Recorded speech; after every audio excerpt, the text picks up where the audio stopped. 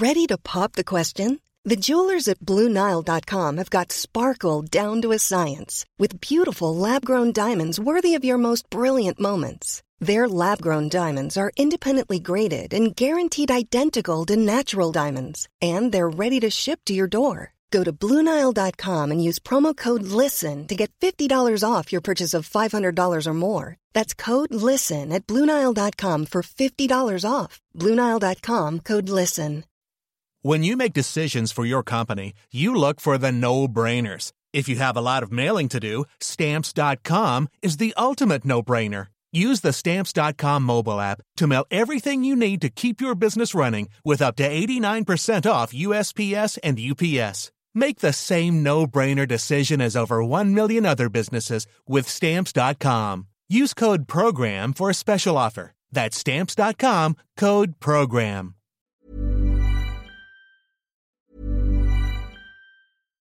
If you're looking for plump lips that last, you need to know about Juvederm lip fillers. With Juvederm Volbella XC and Juvederm Ultra XC, your lip look, whether it's subtle or bold, can last up to 1 full year with optimal treatment and no additional maintenance. Find a licensed specialist and see if it's right for you at Juvederm.com today. That's JUVEDERM.com.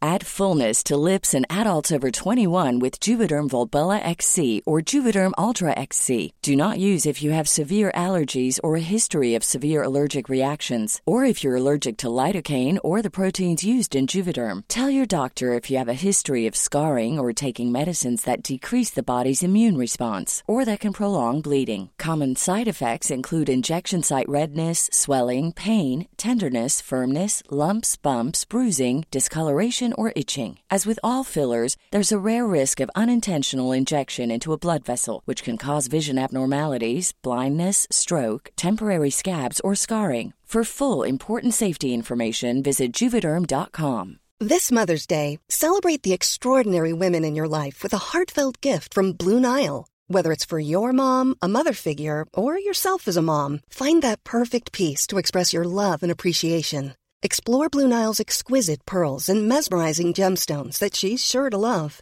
Enjoy fast shipping options like guaranteed free shipping and returns. Make this Mother's Day unforgettable with a piece from Blue Nile. Right now, get up to 50% off at BlueNile.com. That's BlueNile.com. Hey, I'm Ryan Reynolds. Recently, I asked Mint Mobile's legal team if big wireless companies are allowed to raise prices due to inflation. They said yes. And then when I asked if raising prices technically violates those onerous 2-year contracts, they said, "What the f*** are you talking about, you insane Hollywood ass?" So to recap, we're cutting the price of Mint Unlimited from $30 a month to just $15 a month. Give it a try at mintmobile.com/switch. $45 up front for 3 months plus taxes and fees. Promo rate for new customers for limited time. Unlimited more than 40 gigabytes per month. Slows full terms at mintmobile.com. Hello everyone and welcome to Hidden Histories. For today's podcast, I met up with the classicist Daisy Dunn at the London Mithraeum. The Mithraeum is also known as the Temple of Mithras. It's a Roman Mithraeum that was discovered in Walbrook, which is a street in the City of London, during a building's construction in 1954.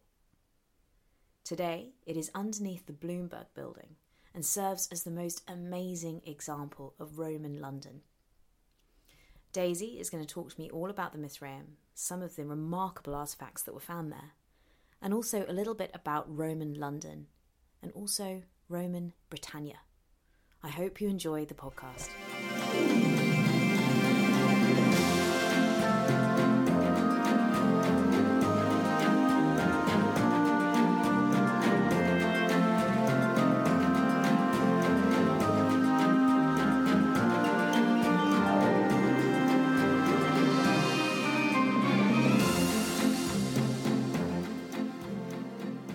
Daisy Dunn, welcome to Hidden Histories. Hello. It's such a pleasure to have you on the podcast. And I've been meaning to get you on the podcast for so long because you are a prolific writer and classicist. And we have been fortunate enough to come to the most amazing destination of ancient London, the Mithraeum. Can you explain to me exactly what is a Mithraeum? Thank you very much. Mithraeum is a temple for Mithraism. And Mithraism is a secret or sort of mystery cult, and it sort of flourished across the Roman Empire from about the 1st to the 4th centuries AD. And really you find Mithraism, this very, very sort of peculiar cult, everywhere from Turkey to North Africa, Germany, Rome, and Britain, where we are now. And sort of mystery really is the key word. We don't know a lot about what members of this cult were doing and sort of what Mithraism was really about. We know there was a god, a Persian god called Mitra, and he was worshipped in the Near East from about 1300 BC, and he seems to have presided over contracts and agreements and things like that. But there isn't really much evidence of a link between that god Mitra and the Roman Mithras.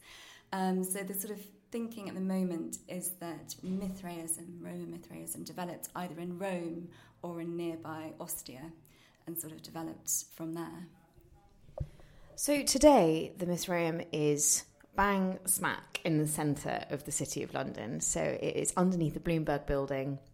So you couldn't really have two worlds further apart. You have innovation and technology and this brand spanking new building, and then you have ancient history right underneath it.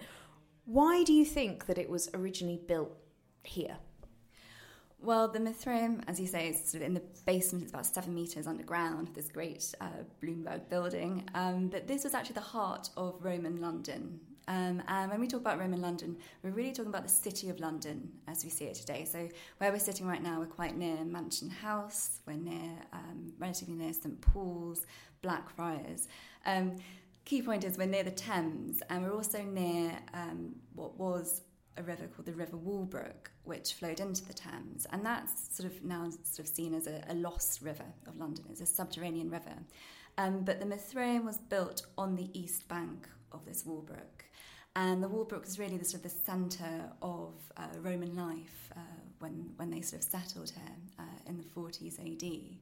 So it was an important place for trade. People were passing by a lot. So I think that was probably why it was built where it was.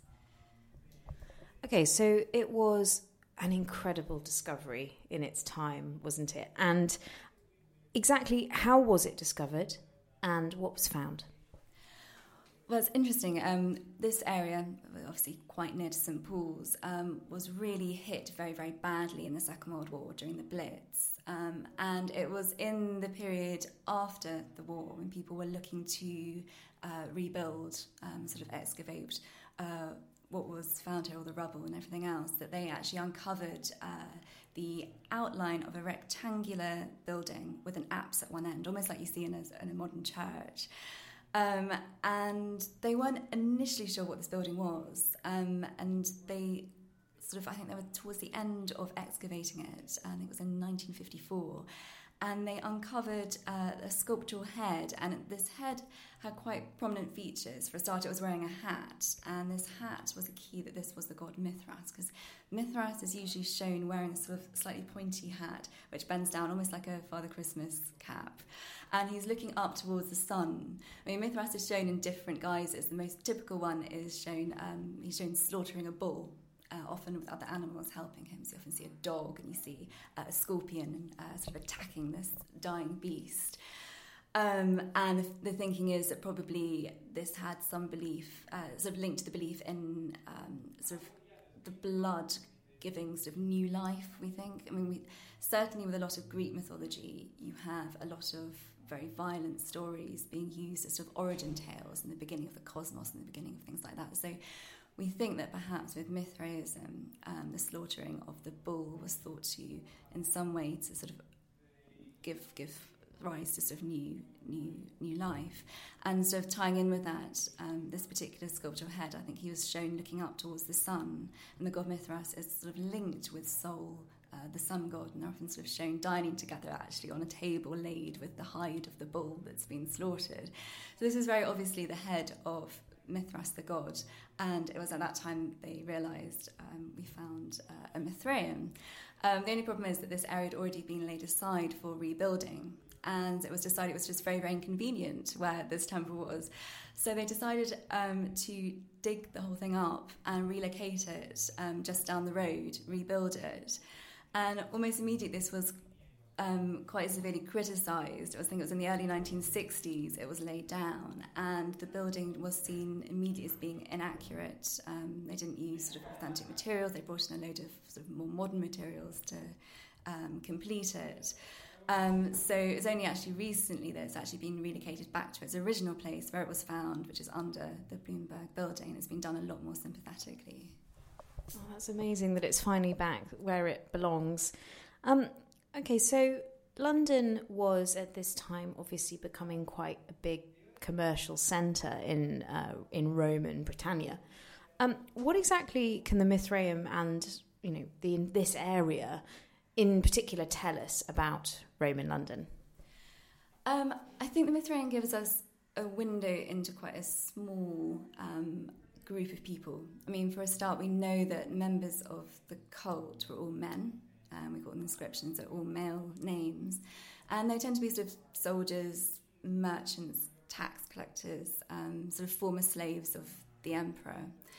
And I think it was a strange sort of little group, and I think it's probably not representative of Londinium as a whole, the men who are engaged in sort of in this cult and going there. I mean, we know, for example, that people who sort of wanted to join this cult had to undergo a number of very sort of bizarre rituals. For example, they'd sort of kneel down in the temple blindfolded while another member of the cult approached them with a sword or sort of pretended to fire arrows at them. And so I think there's a lot of sort of bravado involved in sort of joining this cult. And I think, so that is probably not a sort of typical picture of London as a whole. I think London, we really have to go back, I think, to the origins of London to really understand why it became a sort of important place.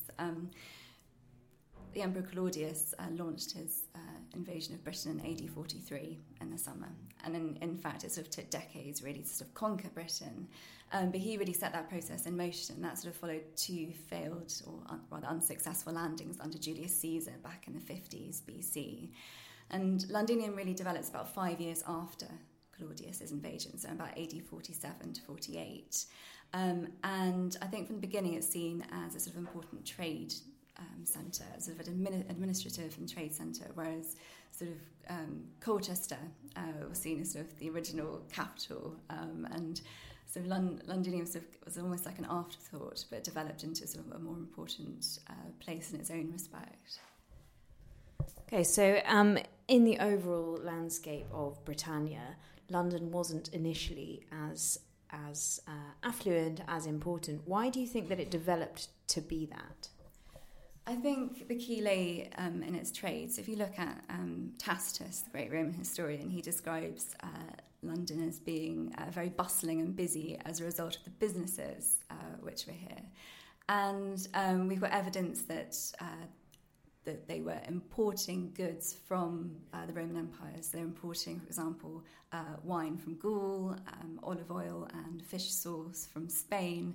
And it's very possible, I mean, Tacitus said that one good thing he said about Britain is that it's very rich in metals, and there's a possibility that maybe some of these metals were being exported as well. So I think its position was really key to its success. And I think there was probably a very diverse group of people who were living here. I mean, one thing they found, this River Walbrook, even though we can't see it today, it meant that the ground is very, very damp, and it's managed to sort of preserve a lot of Roman finds in this area. And I think it's one of the most exciting things to come out of this. In the Bloomberg area, in fact, there are over 400 wooden backs of wax tablets. So the Romans used to inscribe wax tablets, and the sort of wax has now disappeared, but they used to use a sort of a stylus, so a sort of sharp tool, and they sort of left an impression on the wooden backing of these tablets, and people have managed to decipher these, and they show sort of a huge range of professions of people who are living here. So, for example, we find reference to a brewer in the 1st century, so we have a good indication that beer was being produced in London in the 1st century. And also sort of further examples of trade. So I think the earliest tablet dates to January 57 AD. I think it's one of the earliest examples of a written record.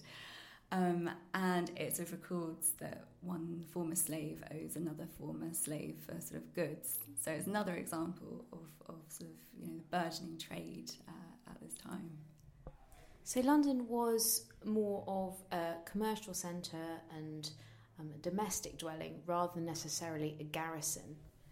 Yeah, I mean, I think with London, the idea when the Romans came over, we don't see it as being sort of as beautiful as Rome itself. I mean, I think the difficulty with London is it sort of goes through quite a lot of vicissitudes in its history. So you have this invasion, and the Romans start to build buildings initially of wood, and then gradually they're replaced by stronger stone buildings. They even throw a bridge across, very, very close to where Tower Bridge is. London Bridge today. They sort of bridge the Thames. But then you have the rising of Boudicca, and this kind of sets them back a bit. So with Boudicca, you have her husband died, and he left his two daughters and the Roman emperor as his heirs. And then the Romans really use this as an excuse to be very, very heavy-handed, and Tacitus says that they flogged his widow Boudicca and they raped the daughters, and so she launched this great rebellion. And as a result of this, London, other places, St Albans, Colchester, they all suffered horrible, terrible fires. A lot of shops and storerooms in London were completely destroyed.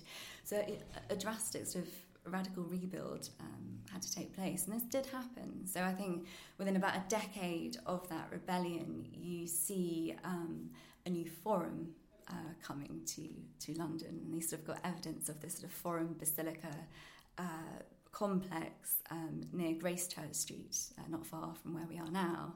A similar kind of time under Guildhall Yard, we've got a Roman amphitheatre, sort of for staging gladiatorial contests and killings of criminals and terrible things like that. And then sort of a lot later, around sort of 200, you see them sort of laying sort of more defensive fortifications. So you have this great wall being built around London, and sort of from about Tower Hill to Blackfriars, and it sort of encompasses about a 2-mile area of London. And I think that's not necessarily simply defensive, it's showing sort of a great deal of pride in London, I think. Wow, that's amazing. And it's amazing to think that there are areas of London that still exist that are beneath, where we're standing. And there's so much that I feel that is to be explored, whether that's sort of archaeologically or through more archival research like you do. Okay, so where else in London do you think gives a really good example of the Romans? I think this is the important area. So I think if you go to where the Museum of London is today, you can actually see a lot of the objects which have been uncovered from the Walbrick area and from sort of inside the Roman walls.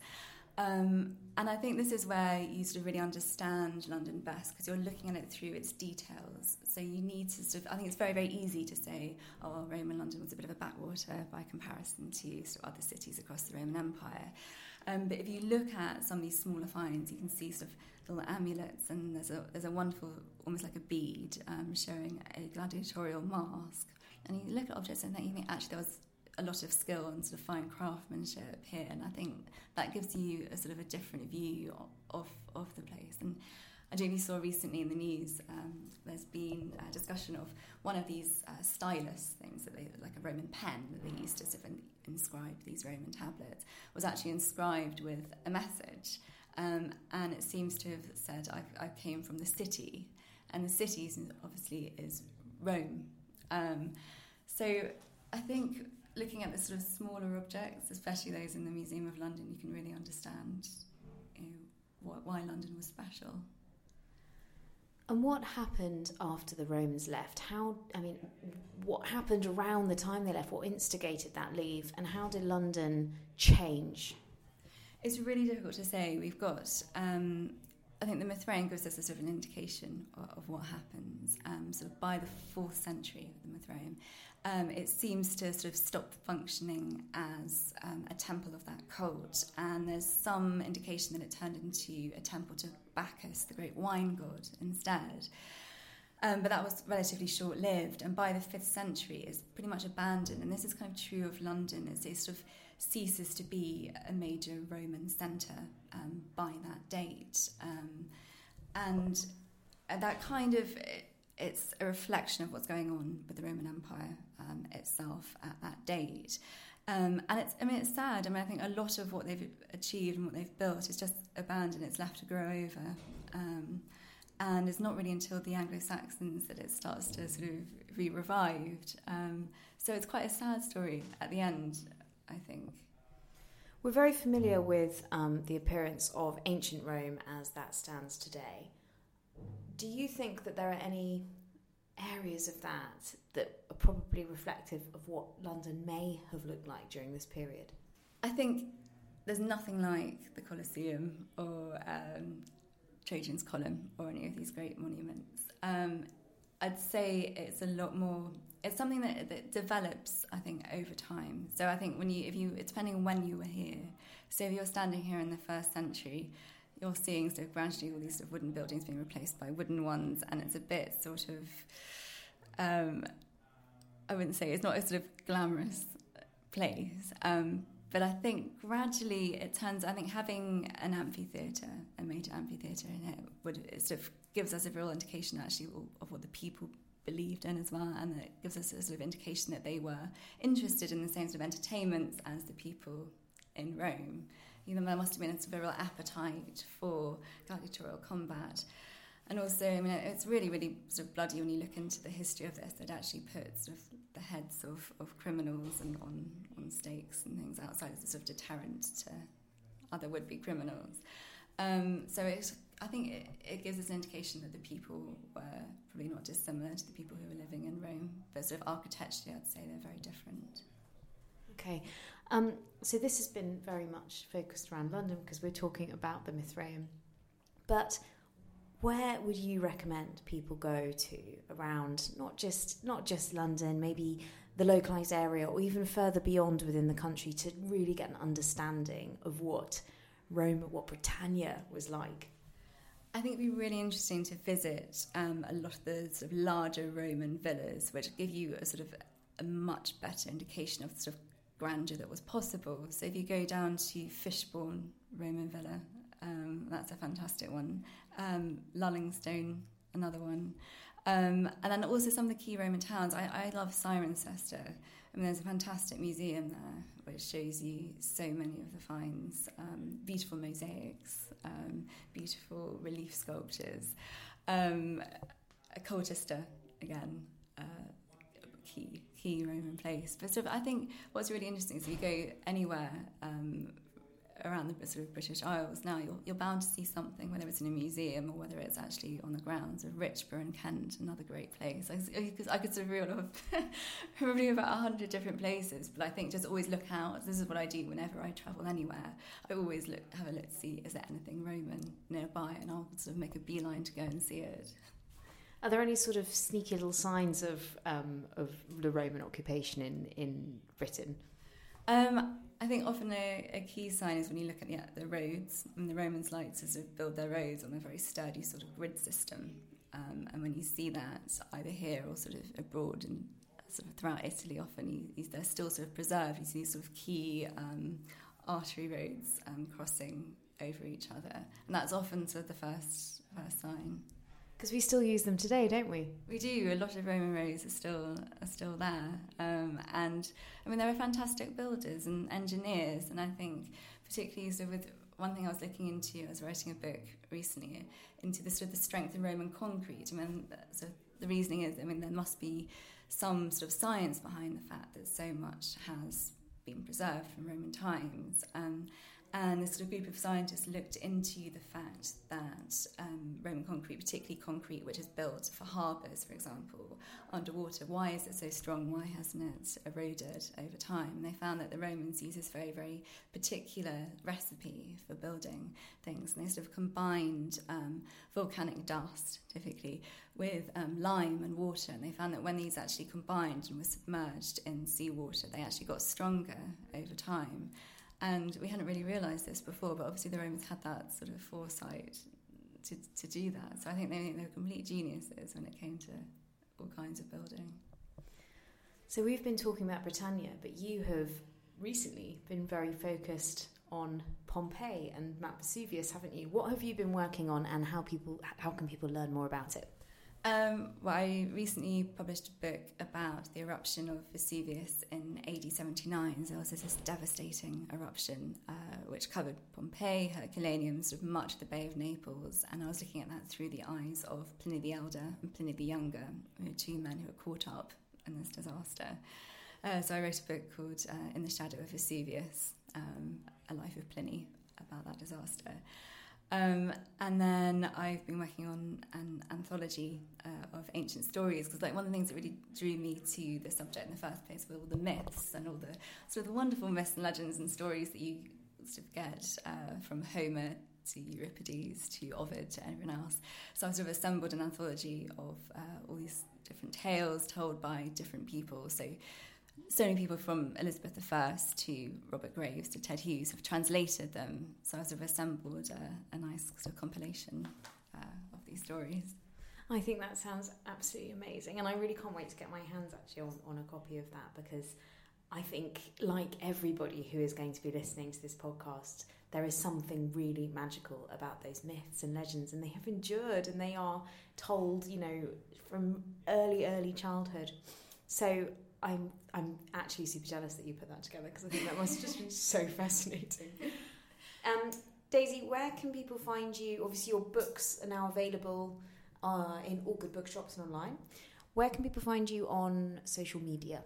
I occasionally tweet. I've been known to tweet at Daisy F. Dunn. And do you have a website? I do have a website, www.daisydunn.co.uk. Wonderful. Thank you so much for coming on Hidden Histories. And gosh, I'd love to get you back just to talk about all those fabulous myths and legends. But thank you, and see you again soon. Well, thank you. It's a date.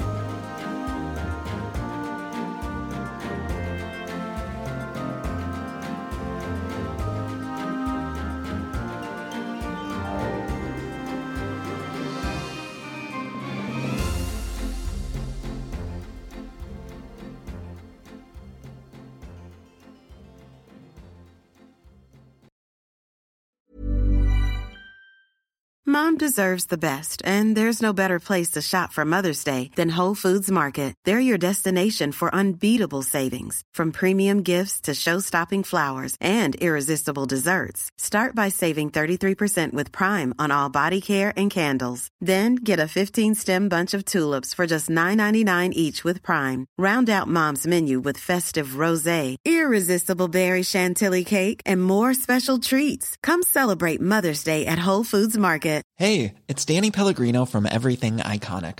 Ready to upgrade your style game without blowing your budget? Check out Quince. They've got all the good stuff, shirts and polos, activewear, and fine leather goods, all at 50 to 80% less than other high-end brands. And the best part? They're all about safe, ethical, and responsible manufacturing. Get that luxury vibe without the luxury price tag.